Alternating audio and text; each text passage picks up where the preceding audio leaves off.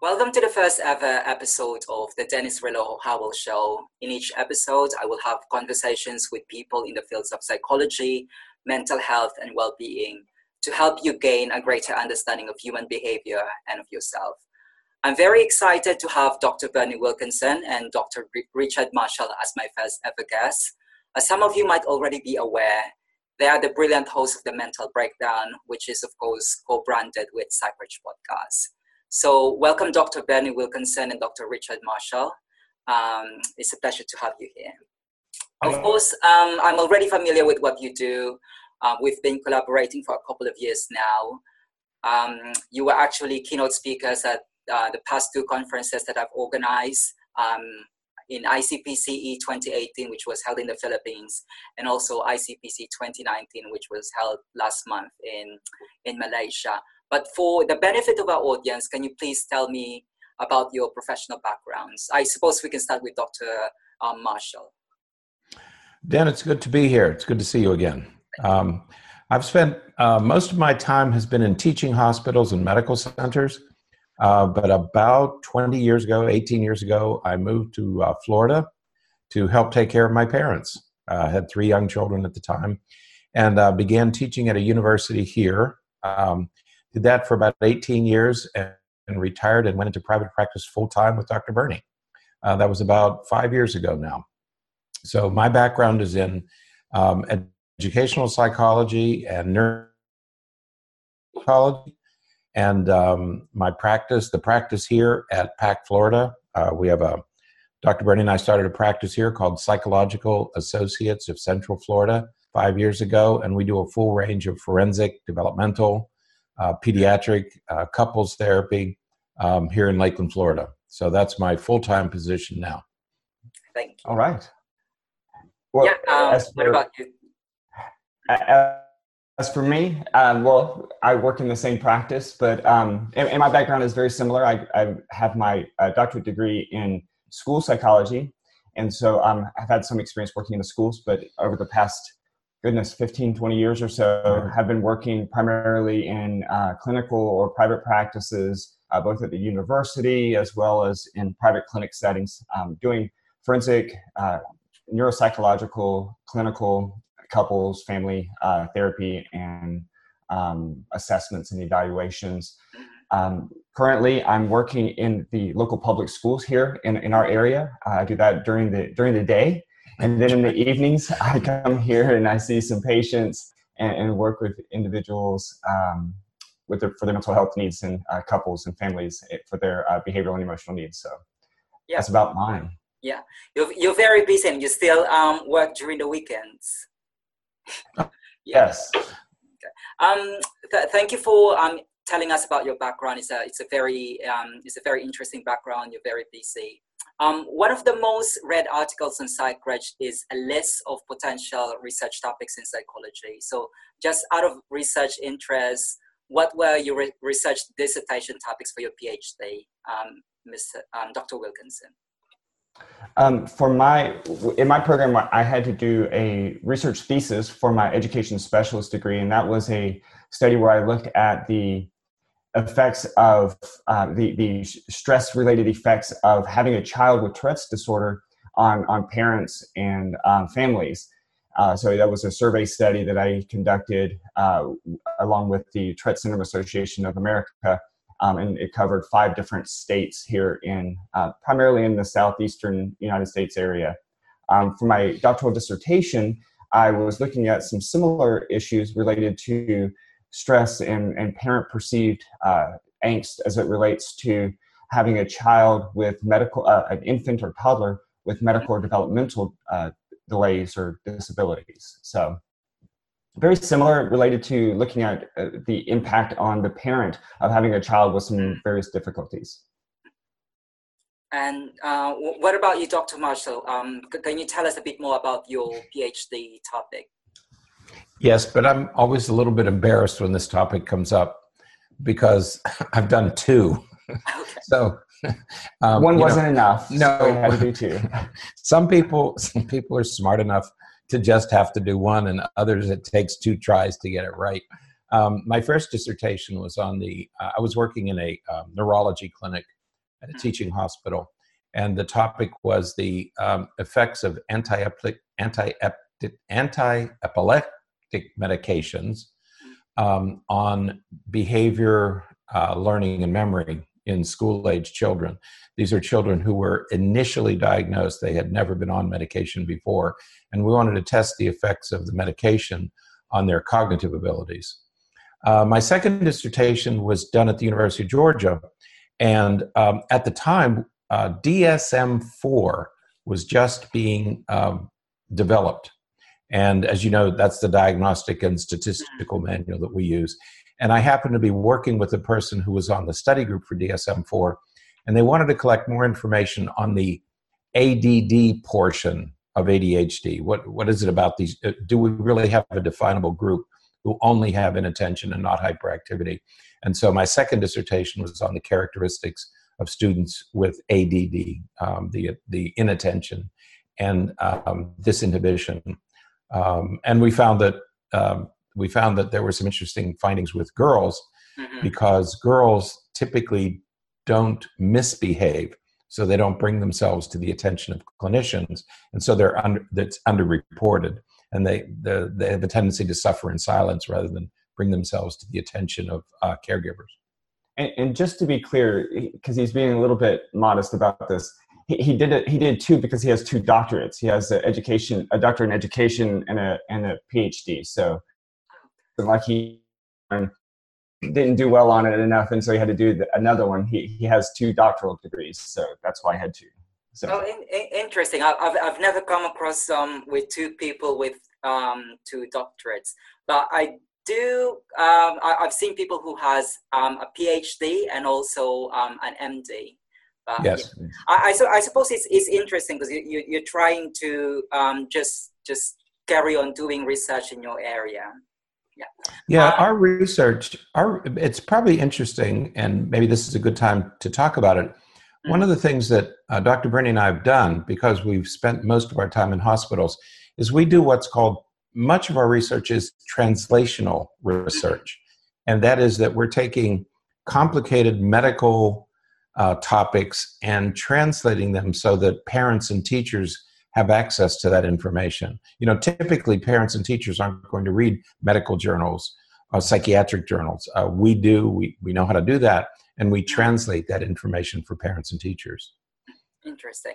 And you already mentioned that you've done, you've mentioned your research topics for your dissertation and your backgrounds, your qualifications. I'm just interested, has it always been what you wanted to do? Because in my case, doing psychology was purely accidental. I really did not enjoy doing psychology until I was in my second year. I toyed on the idea of doing something about politics or something about journalism, but I just I just lingered on psychology. Has it always been education and psychology for you? From our conversation when we were in Malaysia, I think you would have done very well in politics. Yeah. Yeah, I'm quite political. At that chicken and rice restaurant that we went to, it was great. But for me, it was not always psychology. I think that I changed my major a good dozen or so times throughout my undergraduate years, and it wasn't until the end of my junior year in college that I started doing some research with a psychiatrist in the Department of Psychiatry at the University of South Florida, and from that point, I was pretty hooked. He was a pretty brilliant individual who, and he was an older man. He was in his early 90s when I started working with him, but he just had a view and a way to look at children and teenagers that was amazing and really hooked me in, and that's when I really took into psychology. So right, and mine too was quite by accident. Certainly, I did the same thing. We tend to change majors numerous times as undergraduates, but when I graduated did my undergraduate studies, I began teaching, and that led to assuming an administrative position at a private school in Pennsylvania. And it was at that private school where I suddenly assumed responsibility for children who were unable to learn. And at the time, I didn't know what we were dealing with. Now I know they had learning disabilities. And so that got me interested in how the brain learns. And that's why I went back to school to pursue doctoral studies, and how I ended up in a department of neurology, because I wanted to know more about how the brain learns. That degree was in education. And then for further study, I wanted to do another. That's why I happened to end up quite by accident with a second degree, because I wanted to get more in-depth study on the human brain. Mm-hmm. Thank you. But yes, all of it was accidental. Yeah. So basically, being a psychologist and an educator it's a process. Usually, those who are practitioners, they don't really plan to be psychologists or educators. It's a process. So when it comes to practicing and teaching psychology, what would you consider as your key pillars and your foundation principles? I suppose what's your key approach with your clients, and when it comes to teaching future psychologists, what's your key pillars? I think that I know for myself, I use a pretty eclectic approach to working with individuals and patients and clients, because I try to, through this study various disciplines or various schools of thought as it relates to theories for behavior and emotion and everything.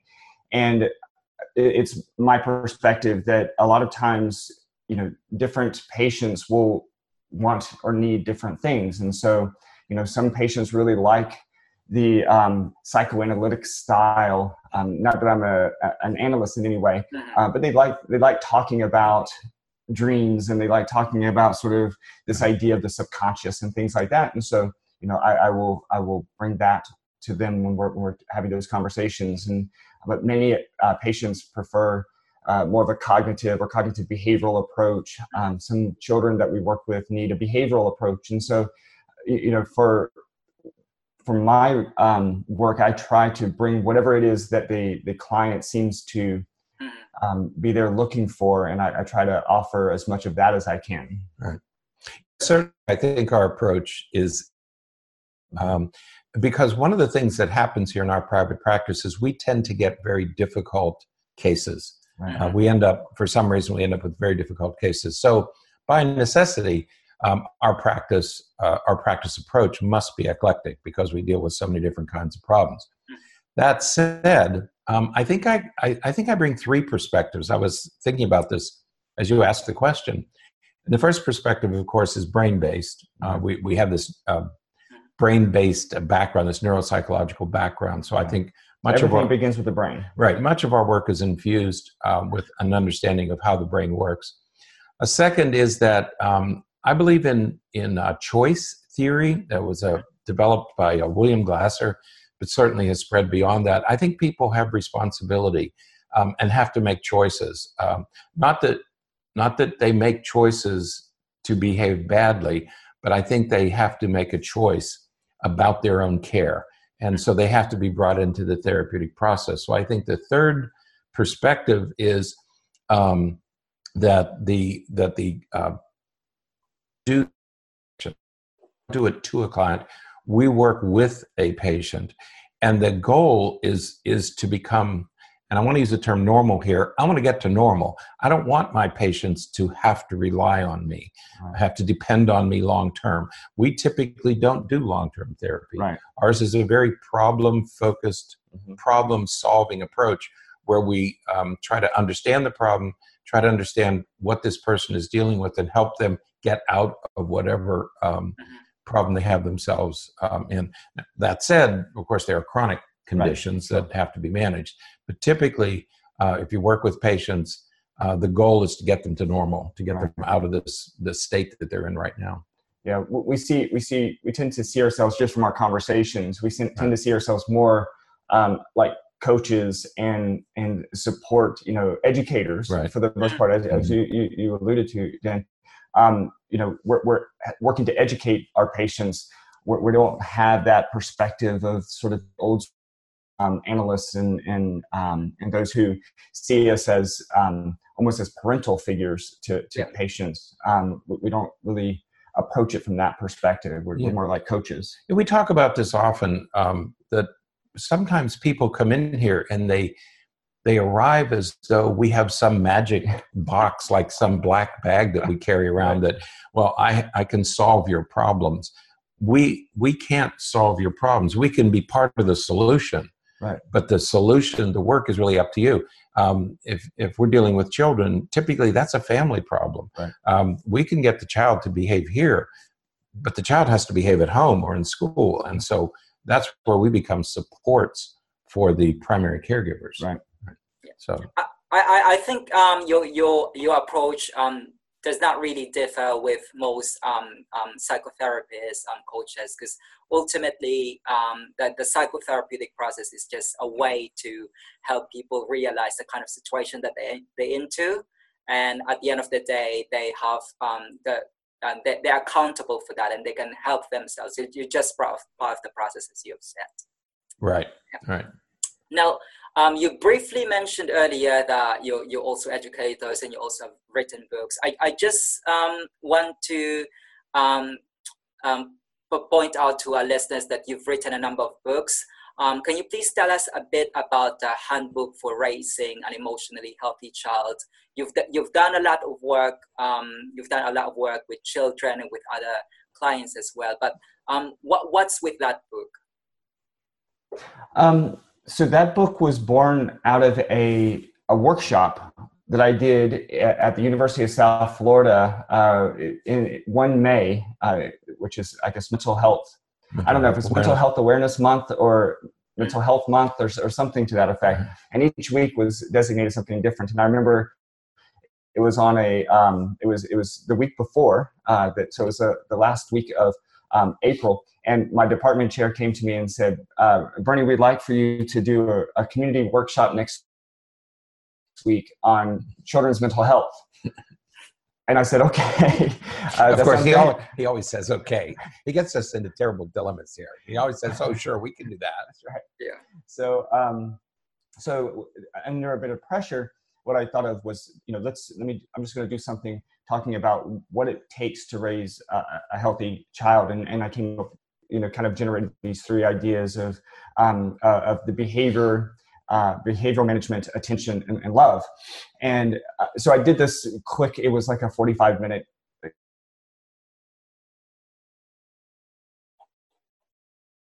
And I started talking about that idea, and we really worked to expand it over the subsequent years. And so we wrote this book that has 3 sections of behavior management, attention, and love.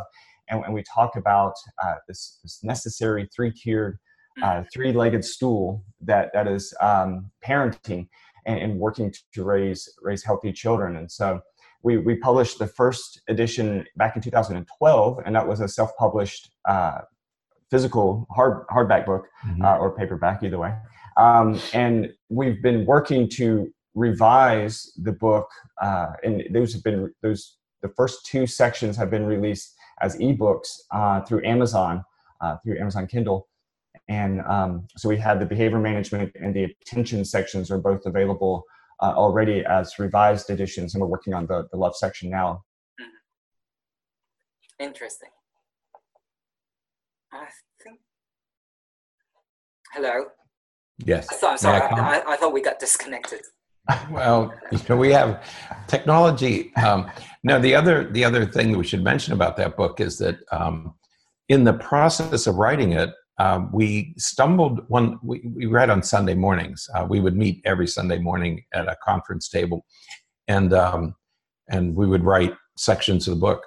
And one morning we stumbled on the concept of spare the rod, spoil the child.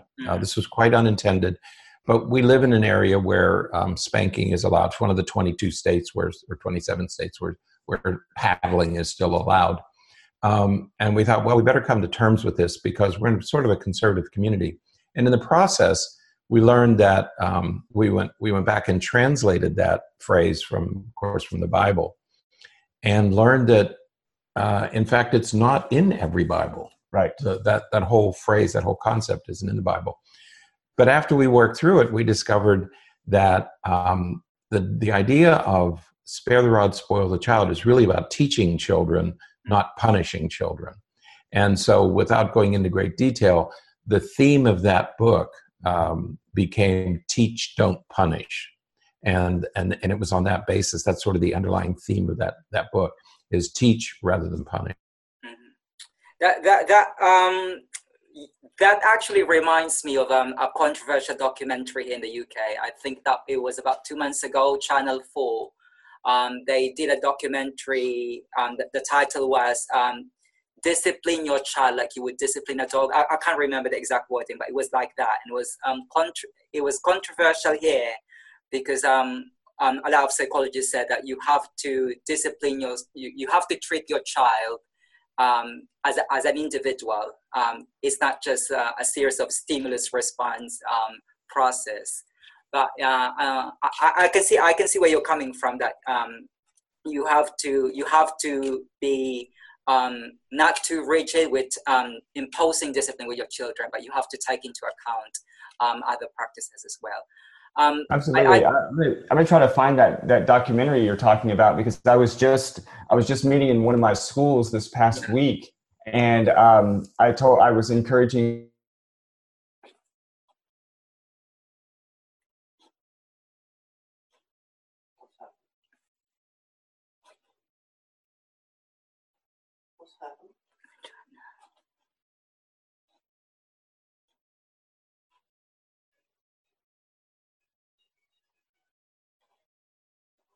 Opposed to raising our voice and yelling and being demanding and imposing in that way, that we should talk to them as though they're individuals, and that as though they have just as many ideas and thoughts and feelings as we do. Thank you for talking about your book, and just to make it clear, there's actually 2 parts of that book, and it's available on Amazon. Now, of course, you're very busy, and I'm really thankful that you managed to take part in the first episode of this show. You have your own clinical practice, you also teach, and you've written books. What prompted you to launch a podcast as well, and how do you manage your time? Why did you launch a podcast? Well, I'm glad you asked that question. I'm going to just sit here and listen to this answer. Yeah. I had an idea. Wait. That's how this all starts. Hey, Richard, I have an idea. And I know I'm in trouble because this idea is going to translate into even more hours every week. So I have an idea. I have an idea.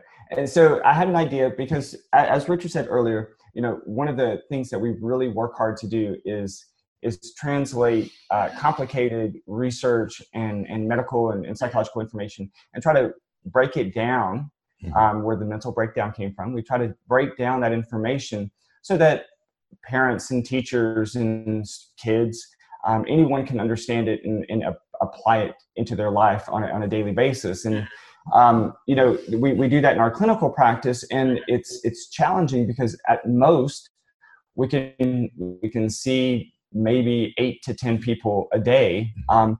Whereas if we did a podcast, or if we did some writing in a podcast, especially if we put that podcast on YouTube, then we could reach many, many more people without any extra work, without having to create extra hours in the day. We can reach many more people and share some of the information and some of these strategies and skills, and so that's how we launched it. Right, and it became part of what we call dissemination. Right.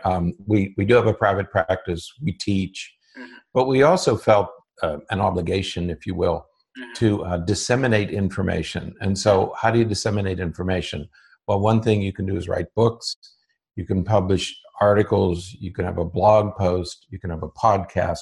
So it became one way of getting information out to a larger audience. And it is, in fact, now we have, in the private practice, now that we have 8 clinicians, we're talking about having one of the clinicians take responsibility for the dissemination part of our private practice, because it's grown to the point where we're going to have somebody else manage it for us. But we'll do the work, but somebody else has to manage the different components, including the podcast. Mm-hmm.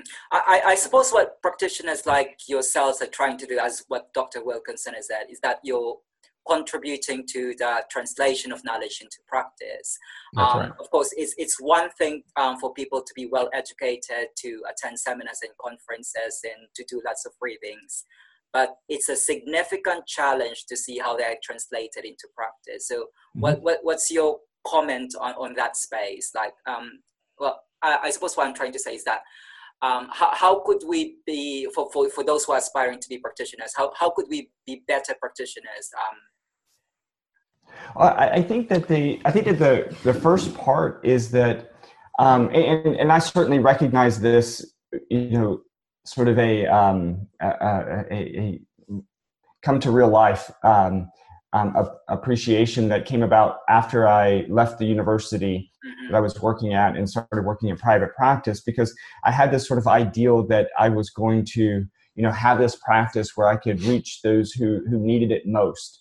And those were people who, here in the States, we don't have universal health care. We don't have systems in place where people who don't have insurance or don't have the financial means to be able to gain access to good mental health care. And so those people, by and large, go without. And so, Richard and I talked for many years about this is the type of practice that we want to have. And then we were struck with the realization that that is not possible. I mean, it's really difficult to sustain a private practice without government funds and without grants and all these kinds of things that would take, another person, a full-time employment to write all those grants and paperwork and everything. And so, we had to sort of fall into line with so many other practitioners of taking insurance and having fees set at a rate that can sustain a practice. And, for us, the podcast and the blog and some of these other approaches is a way to reach more people that couldn't otherwise be reached, that can't come in for appointments or be seen on a regular basis.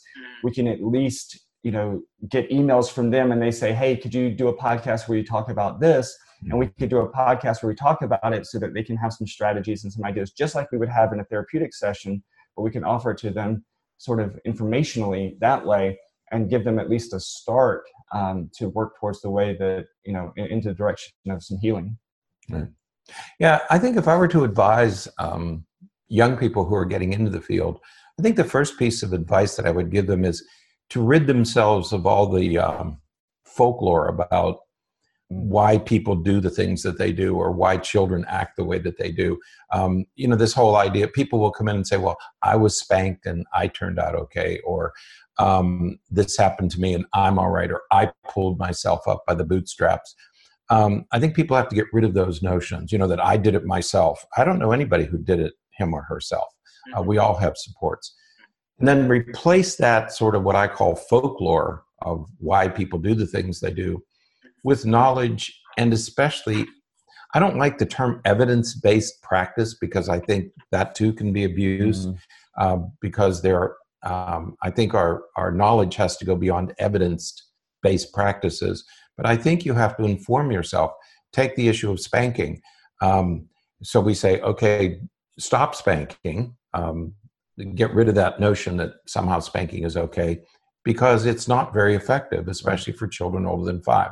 I mean, there are reams of research papers that show that it's just not very effective, besides being dangerous. Right. And so really get the information, and I don't like the word facts because there aren't many. Right. And so, but get all the evidence you can and then base your practice on the evidence that's available, rather than what happened to you or what you think is going to work well.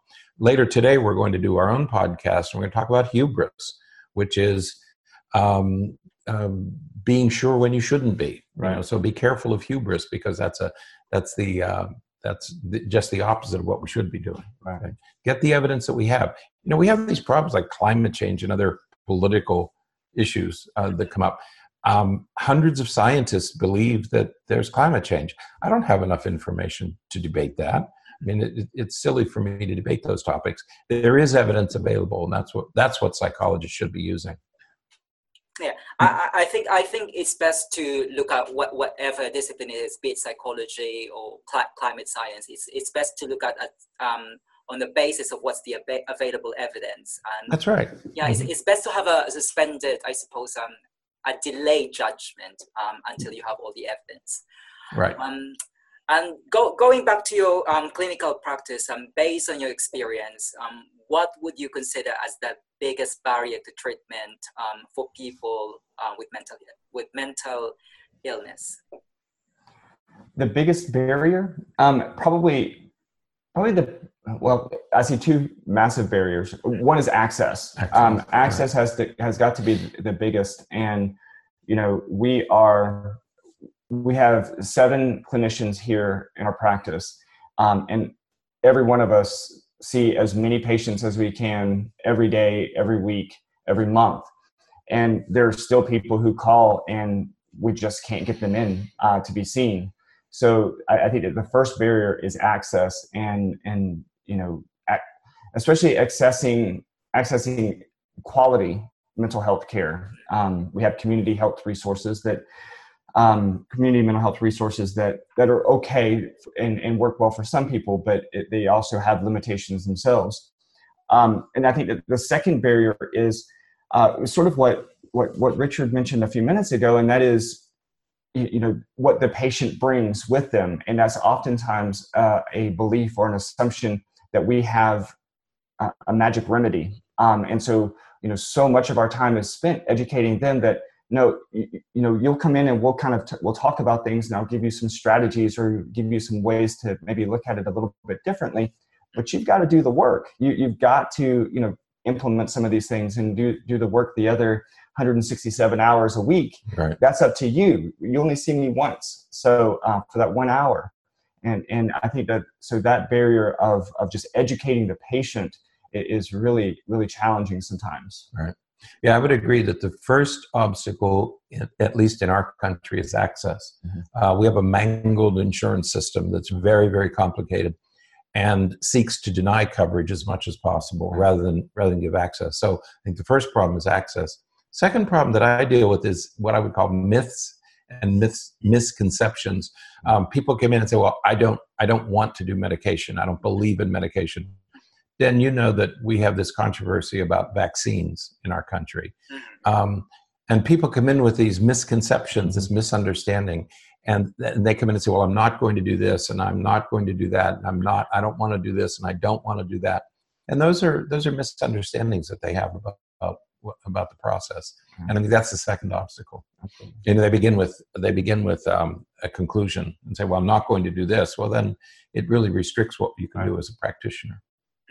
That leads me to the second to the last question. I've come across with some practitioners who have met people with anosognosia.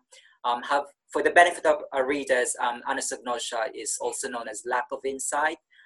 It's a symptom of severe mental illness experienced by some people that impairs the ability to understand that they have an illness. So as practitioners, have you ever come across with people who have anosognosia, and how did you deal with these people with neuropsychiatric disorder? Just linking to you mentioned earlier that the barriers. I think that certainly have. Insight is this silent necessity. We must have insight if we hope to be able to gain an appreciation and to be able to employ most of the strategies and skills that we try to teach therapeutically.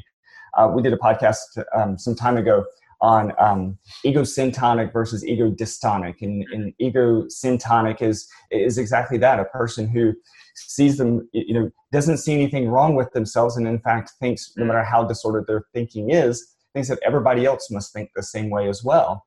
We see that a lot in personality disorders and those kinds of conditions.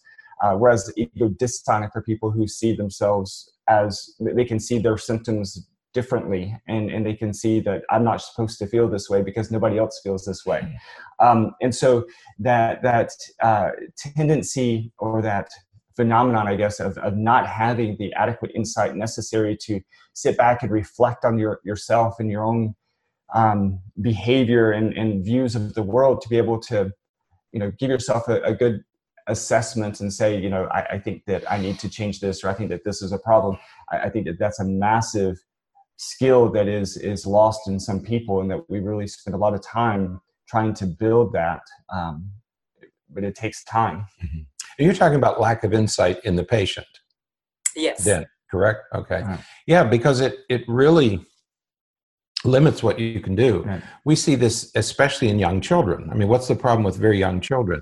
Is they lack insight. I mean, it's hard to say, honey, this is what your problem is, because they lack the insight to they don't have the vocabulary or the insight.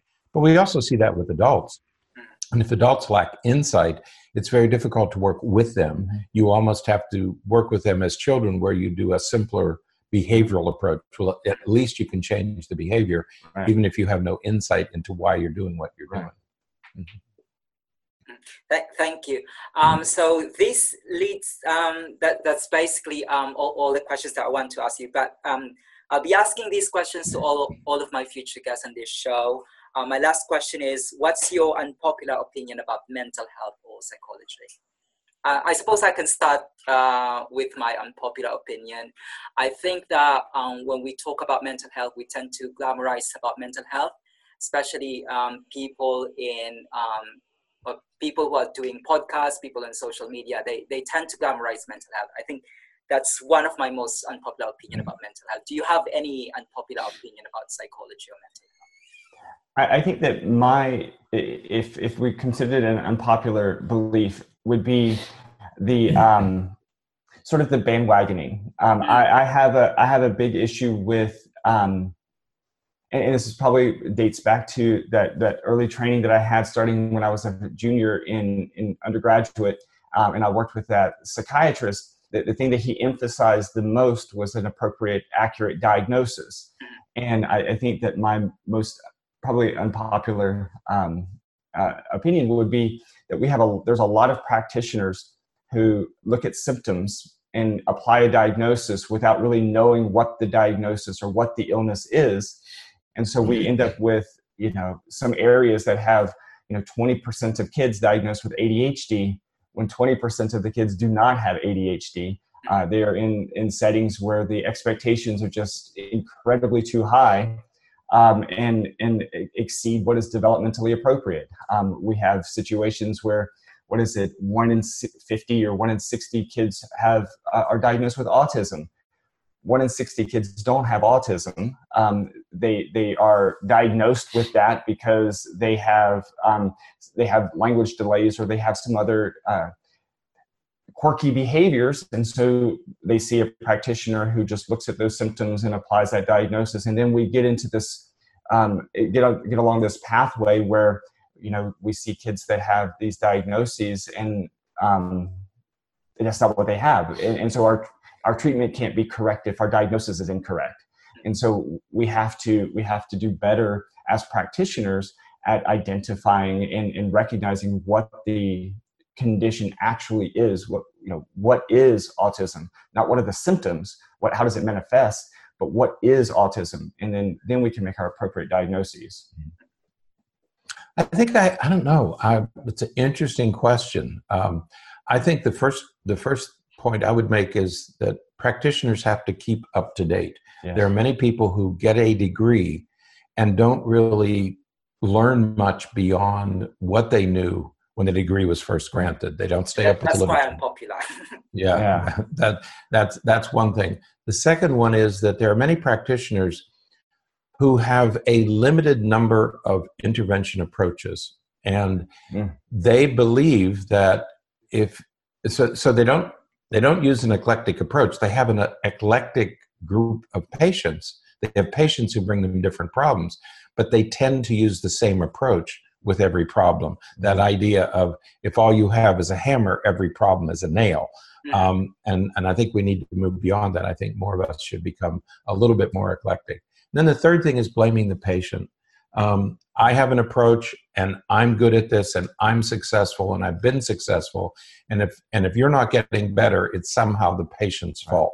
It's never the patient's fault. It is our responsibility, not the patient's responsibility. And that's the other thing that bothers me, is that frequently people will come into our practice and say, well, I was told to do this or told to do that, and I was told that I was somehow fail. No, the patient doesn't fail. The practitioner fails. Yeah. Thank you for those insights. So that's all I have for you, Dr. Berney Wilkinson, Dr. Richard Marshall. It's been an insightful conversation with you. I look forward to future collaborations with you. I'm actually co-authoring a book with Dr. Wilkinson and Dr. Marshall. We're in the process of finalizing it. And hopefully I could have you on my future conferences. Thank you for being on the show, and I look forward to your podcast. Well, thank you. It was our pleasure, and thank you for inviting us to be your first guest. Since you were the first guest that we had on, first interview guest that we had on our podcast, it's our pleasure to be the first guest on yours. Thank you. Thanks.